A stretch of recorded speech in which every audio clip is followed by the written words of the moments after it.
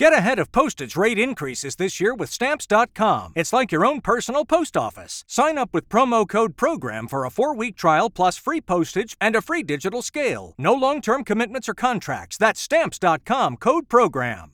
This was a terrible time to get rid of a show helmed by one of the most important pro-Palestinian voices on the network and on any mainstream TV network in the country. Hello and welcome to The Interview. I'm Aidan McLaughlin, your host and the editor-in-chief of Mediaite. We've got a fascinating show for you this week. I spoke with Marc Lamont Hill, the professor, political commentator, and host of Upfront, a show on Al Jazeera English. I wanted to speak with Marc about the war between Israel and Hamas and the media's coverage of it. The conflict between the Israelis and the Palestinians has been something that Marc has focused on for years. He was a contributor at CNN. Before that, he was even at Fox News. Now he's at Al Jazeera, which is a Qatari-funded network. And I wanted to ask him about what things are like at Al Jazeera, about his firing from CNN back in 2018 when he was let go for using a pro-Palestinian slogan that some say is anti-Semitic. So Marc and I spoke about all that. We spoke about the ongoing war, the media's coverage of it, as well as how the media covers Israel and Palestine more broadly. Here it is. I was interested in speaking with you this week because you've been speaking out about Israel and Palestine for years. Can you, to start, speak to that? Give us a sense of why this is an issue that you focused on in your career. Well, I am a media commentator and a journalist, but I'm also a scholar. And as a scholar, the political and geographic Middle East has been an area of inquiry for me. Early in my career, I focused only on domestic stuff, but I've been a professor for 2 decades now. And in the second half of my career so far, I have focused a great deal on issues related to Israel and Palestine. I've done a great deal of research in East Jerusalem as well as throughout historic Palestine. I've looked at different Jewish groups such as the Beit Israel, the Ethiopian Jewish community in Tel Aviv and in other parts of Israel. I've studied the Afro-Palestinian community. And so my interest as a scholar made me look to this issue as something that I cared about. And then following the killing of Mike Brown in Ferguson that summer of 2014, when we saw Ferguson Summer, we also saw Operation Protective Edge in Gaza. We saw a 51-day war in Gaza prosecuted by the Israeli government. And there were so many interesting connections between what Black people were doing here in the United States and what Palestinians were doing both in the West Bank and in Gaza that I became even more interested in the relationships between the two. And so I started to travel back and forth more. I started to do more direct research in the region. And I became a more vocal opponent of the current regime, which has subjected Palestinians to really a second-class status throughout the region. I'm always interested to talk to people who have actually traveled to the region because they tend to have pretty strong feelings about what's going on there, particularly if they've seen what's happening in Gaza and in the West Bank. What can you tell us about what you have seen when you've gone on those trips? Yeah, during my time there, I have seen how deplorable the conditions are in some areas. I've seen how normalized a system of inequality can be, how deeply entrenched it can become. I've spent time at checkpoints with Palestinians. I've sat and watched Palestinians be subjected to scrutiny and surveillance and detention. I've looked at, in a day-to-day sort of living situation, how there are different sets of rules for people who are Israeli citizens versus those who are not. And among Israeli citizens, I've seen different experiences and different ways of living life for people who are Arab citizens of Israel versus Jewish citizens of Israel versus Druze citizens of Israel. I've seen so much in the region that has made it very clear to me that this is unsustainable long term, that if we want to have peace in the region, we have to find a way to get justice for everybody. What do you, when you're looking at this current conflict, like the latest chapter in it, what do you think about the media coverage that we've seen of it so far? Well, I think since the 1970s, we've seen a steady improvement in the media coverage of this issue. I mean, if you look at someone like Peter Jennings, uh, who has talked openly about what it was like for him to be in the Middle East, specifically in the Levant, more specifically in Lebanon, I believe. Uh, People were afraid to even say the word Palestinian or even Arab at times. And now we see a more robust array of representations.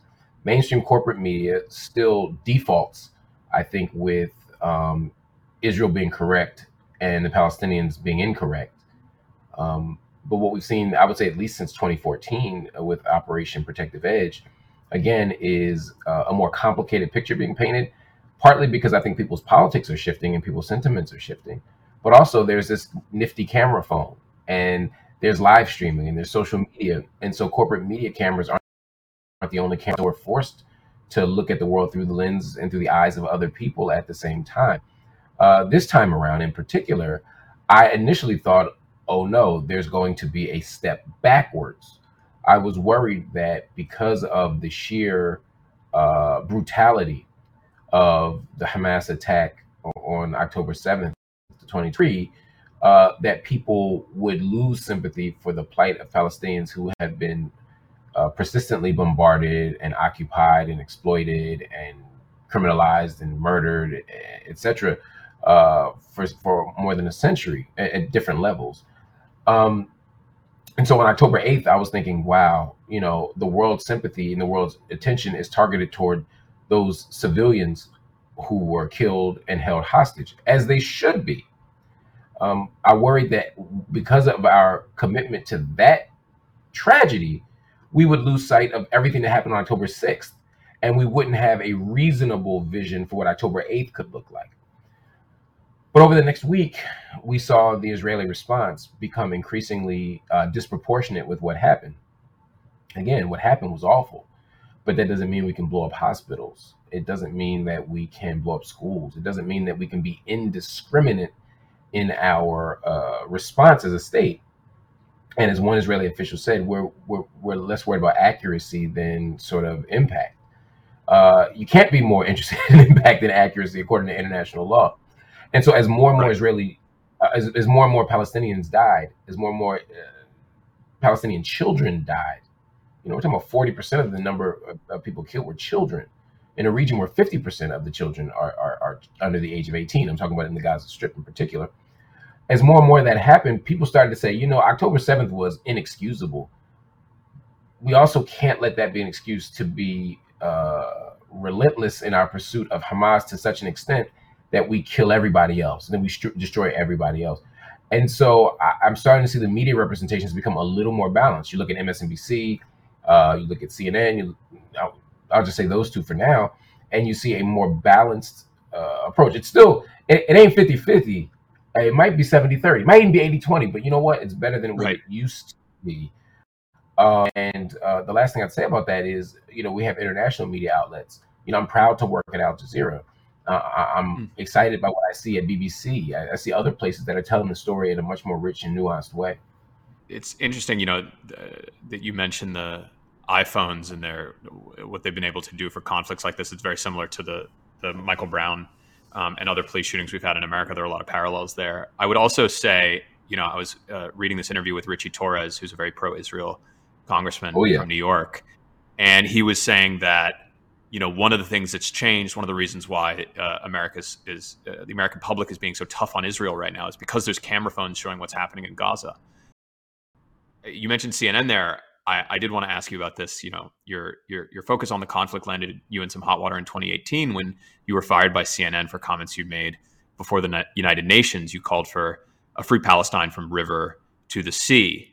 Now, it's become pretty widely accepted, I would say, in the United States that this idea that phrase is de facto anti-Semitic. Rashida Tlaib, the only Palestinian in Congress, was censured for using it. And I had Jonathan Greenblatt, the head of the ADL, on this podcast last week, and he was applauding Elon Musk, who runs X, formerly Twitter, for declaring that phrase is quote unquote genocidal. Why do you think that phrase, which you used and which got you fired from CNN, why do you think that's become controversial? What do you think's behind that? It's hard for me to say what's behind people's, commitments to calling that phrase anti-Semitic or genocidal. I think it's best to ask them. I'd be curious to know Jonathan Greenblatt's analysis of that, or Elon Musk's analysis of that.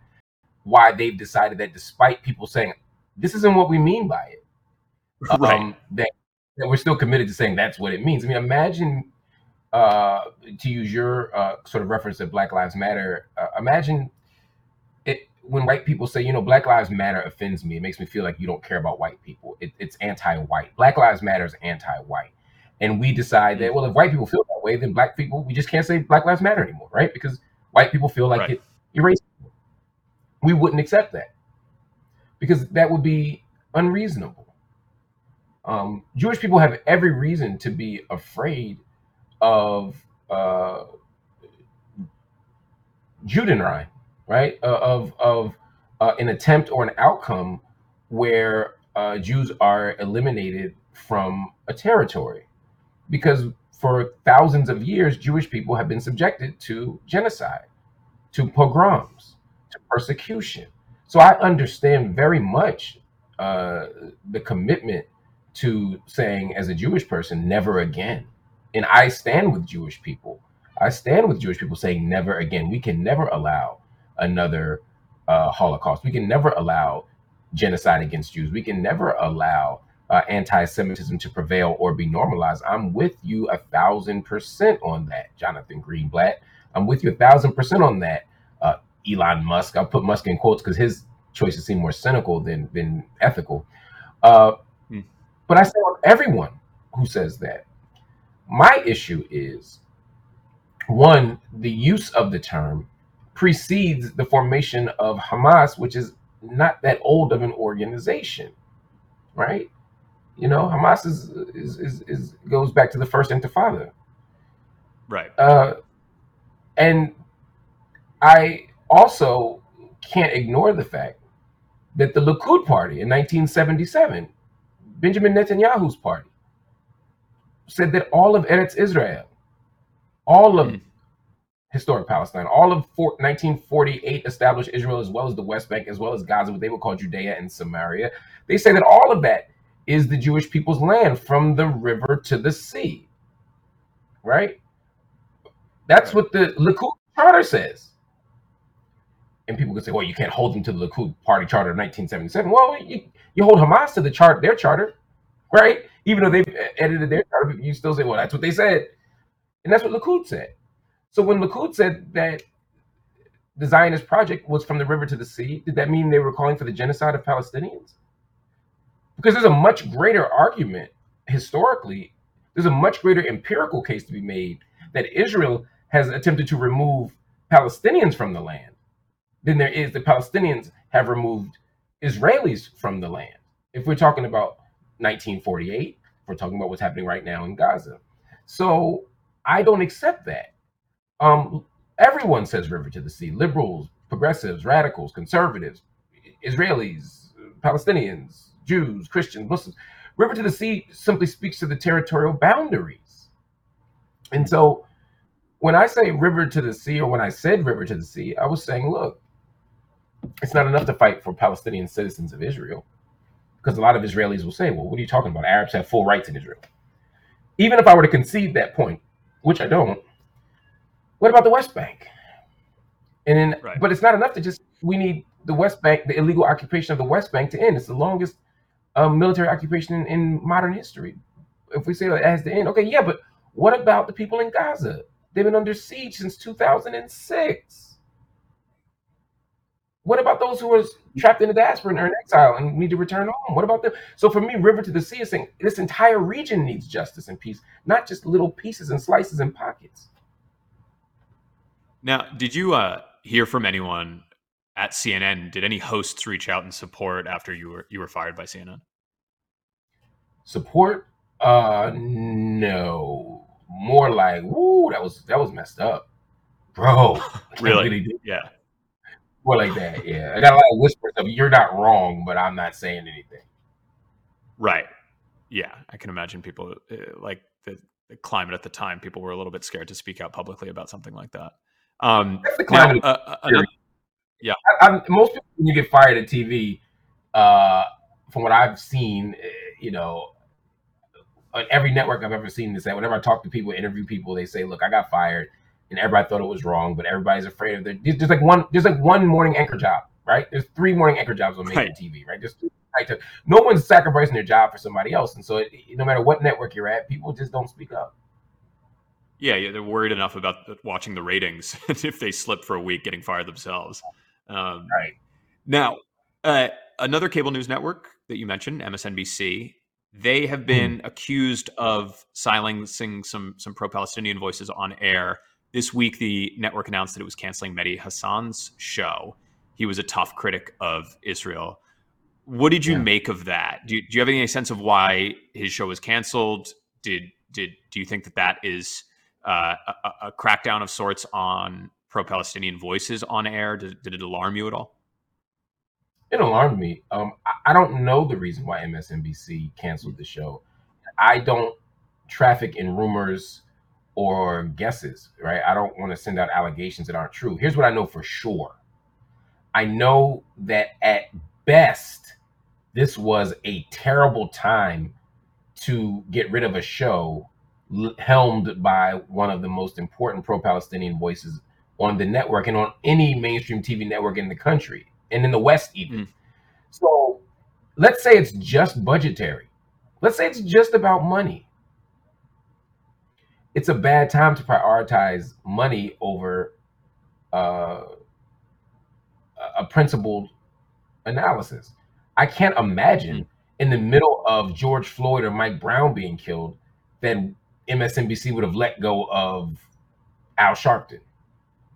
Right? Like it would just look so bad that they couldn't do it.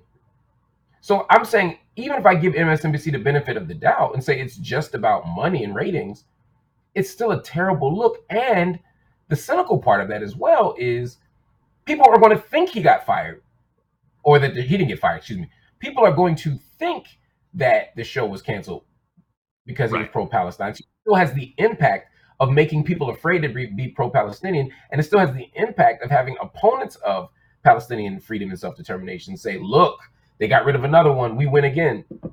And so even do you if feel like critics of Israel are censored in American media? Yeah, I do. I do. Yeah, I do. There are, if you look at the polls and you see what Americans think about Israel's response to this, or you look at the polls and you think about Americans' general feelings toward Palestinian rights and freedom, and then you align that with, or you lay that next to what we see and hear on cable news represented, they're not even close. Similarly, I would say if you were to line up all Americans' views on a lot of issues, Americans are pretty conservative on some things. Cable news doesn't always reflect that, right? Like there's a way that cable news does not represent the polls or the sentiments of everyday people. Now, there's lots of reasons for that. But at the end of the day, I think pro-Palestinian voices are simply not mainstream. I'll give you another example. Being a third-party voice is not mainstream, right? So I'm a Green Party advocate. I'm a Green Party member.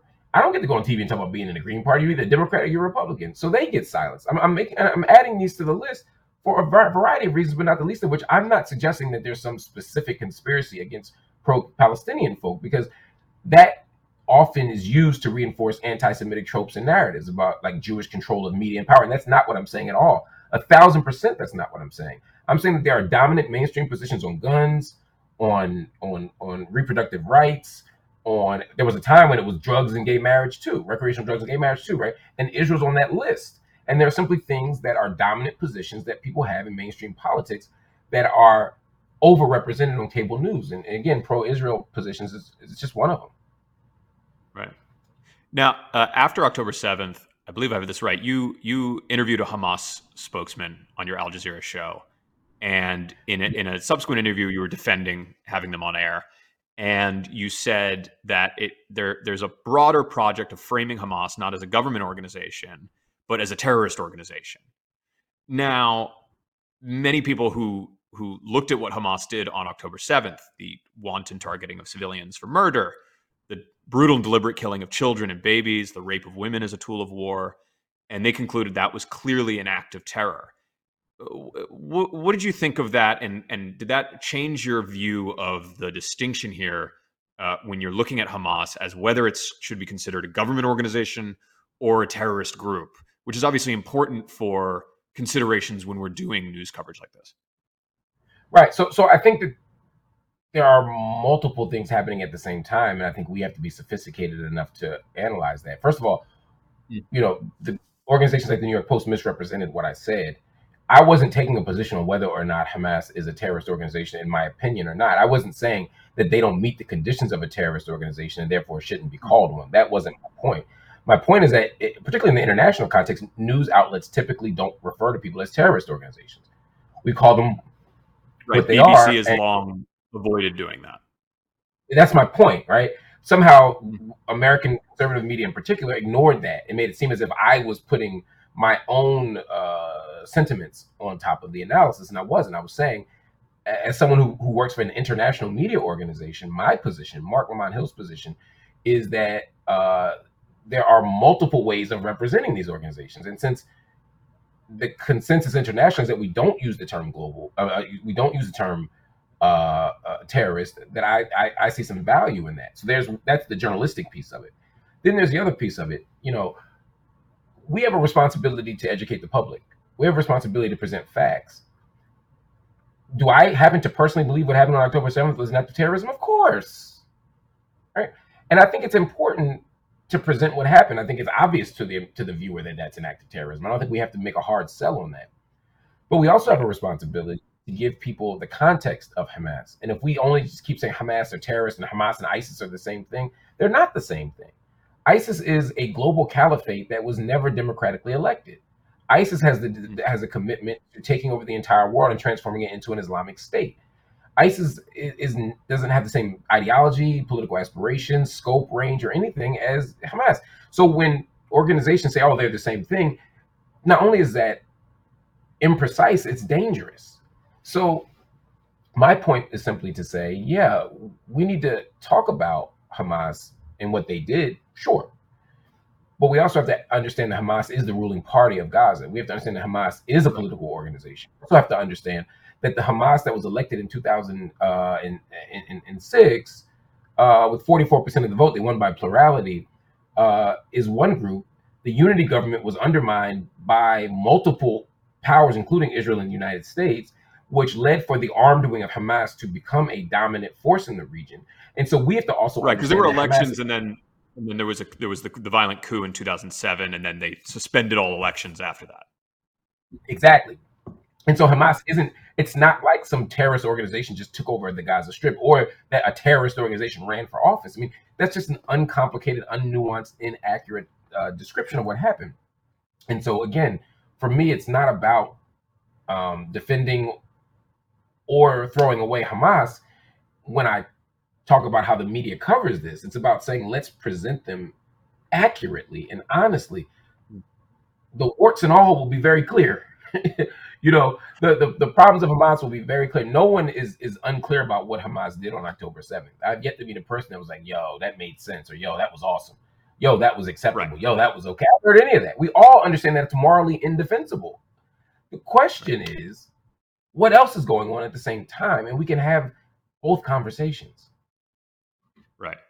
But when looking at the pro-Palestinian movement that we've seen grown in the United States over the last 2 months, a lot of it has been, as you say, people standing up for freedom and dignity and self-determination of the Palestinian people. But a lot of people have been alarmed by a number of people who seem to be genuinely expressing support for Hamas. We've seen that at some of these protests, or denying the atrocities that they committed on October 7th. You said on social media, et cetera. Is that something that alarms you? No, I'm not alarmed, because one, social media doesn't necessarily comprise social media doesn't necessarily reflect what the masses in real life are actually saying, doing, or feeling, or experiencing. And media representations of protest are often political in nature. I mean, if I were to watch Fox News only, if I were to only watch Fox News, I would think that the new Black Panther Party were a dominant group in Black America that represented our politics and our leadership, when in fact, there's like 12 people in the new Black Panther Party. So there's a tendency to seize on the extremes in cable news. We obsess with the extremes because that's what's sexy. That's what sells. Right. But I go to rallies and I go to these protests, and I don't see all these pro-Hamas voices and signs and all that stuff. Now, I do think that there's a more nuanced position on Hamas that we have to have, that we simply don't make time or space for on cable news. I think that's true. But there's a big gap between saying, hey, let's talk about this with international law in mind. Let's talk about this in the context of a 100-year war on the Palestinian people, to quote the great historian Rashid Khalidi. There's a difference between that and saying, hey, Hamas is our squad. We love them. We want them to represent us. I think that those two things get conflated very easily and cynically by many news outlets. So Al Jazeera has faced some criticism during this conflict, given it's funded by Qatar, and Qatar is alleged to have ties to Hamas. Do you see that as an issue for Al Jazeera's credibility or independence? Has that ever come up as an issue for you as a host there? No. The Qatari government doesn't influence my news, my coverage. I've never spoken to anyone. I don't even speak to the upper administration about this. And to be clear, Qatar provides humanitarian and educational support to the Gaza Strip. That funding that is received by Gaza has been approved by the Israeli government. The Israeli government, in fact, wants Qatar to provide those resources in the way that it does, to prevent it from going into the hands of terrorist organizations for domestic and international terror. So any critique that people have of Qatar's relationship to funding the Gaza Strip should be taken up with the Israeli government, because Israel says this is the right way to do it. My last question, Biden has seen his support plummet among younger voters over his handling of the war. What do you make of that, and what do you think it means for 2024? I think it's an index of a deeper and broader problem that Biden and the Democratic Party have. I don't think young people are going to ultimately make their voting decisions based on Gaza, particularly not in 11 months. But I do think their disappointment with Biden in this issue is reflective of a broader disappointment that they have with Biden, and a broader lack of energy that Biden has brought to his base, or been able to sustain among his base. You know, when you look at Gavin Newsom on TikTok today, or on any of the social media platforms, you see people excited to watch him kick DeSantis's butt. And on the other hand, you have Biden, who just doesn't inspire any kind of hope or excitement. And I think that's the bigger problem that Biden has, is an energy gap. Yeah, no, I mean, I think one of the great things about the current media moment that I'm excited about is that people get to see me on Al Jazeera, and I get to ask accountability level questions to people around the world about this issue and other issues. I get to be on the griot every single day, raising domestic issues around Black people and what we're dealing with, on questions like, is the Biden administration living up to expectations? And I also have a YouTube channel that I hope people can subscribe to. It's Marc Lamont Hill Official, the @ Marc Lamont Hill Official. And there I go beyond just the media stuff, and I try to offer an analysis. I offer education. I offer deep breakdowns of what's going on in the world. And there it's a space almost like beyond the fourth wall that allows us to go deeper than news and media representations allow us to, because everybody's worried about fitting into a 5-minute TV block, or they're worried about fitting into a 1-hour format, or they're worried about making advertisers happy. And on YouTube, I don't have to worry about those things. Marc Lamont Hill, thanks so much for coming on the interview. I really appreciate it. My pleasure. Thank you for listening to this episode of The Interview. Please subscribe to The Interview on Apple Podcasts, Spotify, or YouTube, and check out coverage of my conversation with Marc Lamont Hill on Mediaite.com.